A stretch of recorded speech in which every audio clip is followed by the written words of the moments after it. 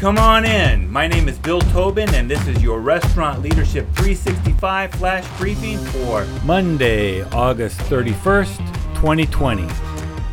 I prepared for my fantasy football draft this weekend by poring over player statistics and hoping to find the right combination of numbers to predict the season and put together a winning team this year.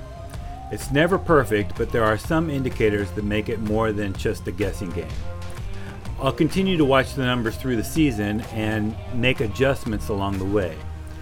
Hopefully I'll have a chance at winning my fantasy football league. In the restaurant, we also have numbers that, if we watch them closely, can help us make the right adjustments to make our restaurant successful. I'm talking about KPIs, or Key Performance Indicators. Key Performance Indicators are numbers that help us gauge how the restaurant is doing. Some KPIs are used as tools for making daily adjustments in managing the restaurant. Other KPIs help us determine the restaurant's or predict the restaurant's profitability before we actually get the P&Ls from our accountant. And still other KPIs are used to determine a restaurant's strategic and operational strengths and weaknesses. Restaurant KPIs range from the simple, such as covers, sales, comps, and voids, to the complex, such as sales per labor hour per revenue center, or revenue per available seat hour. So this week we are going to focus on a few that will help restaurant leaders the most. Today specifically, I want to talk about covers as a KPI. You probably already know that a cover is synonymous with meals in the restaurant and may wonder why I bring up something so elementary. We compare our covers from day to day, week to week, and from the same period in prior years.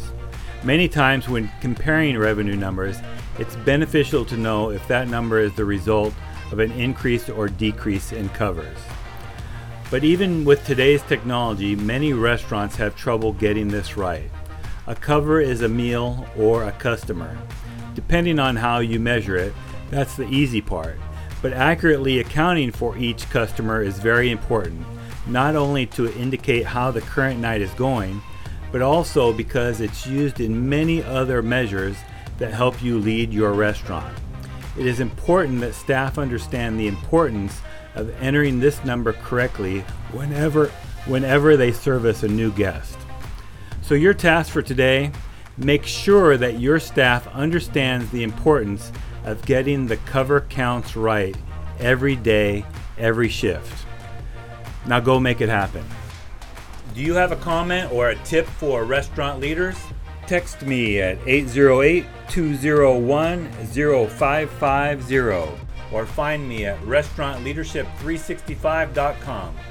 This is Bill Tobin. Thanks for coming in. See you tomorrow.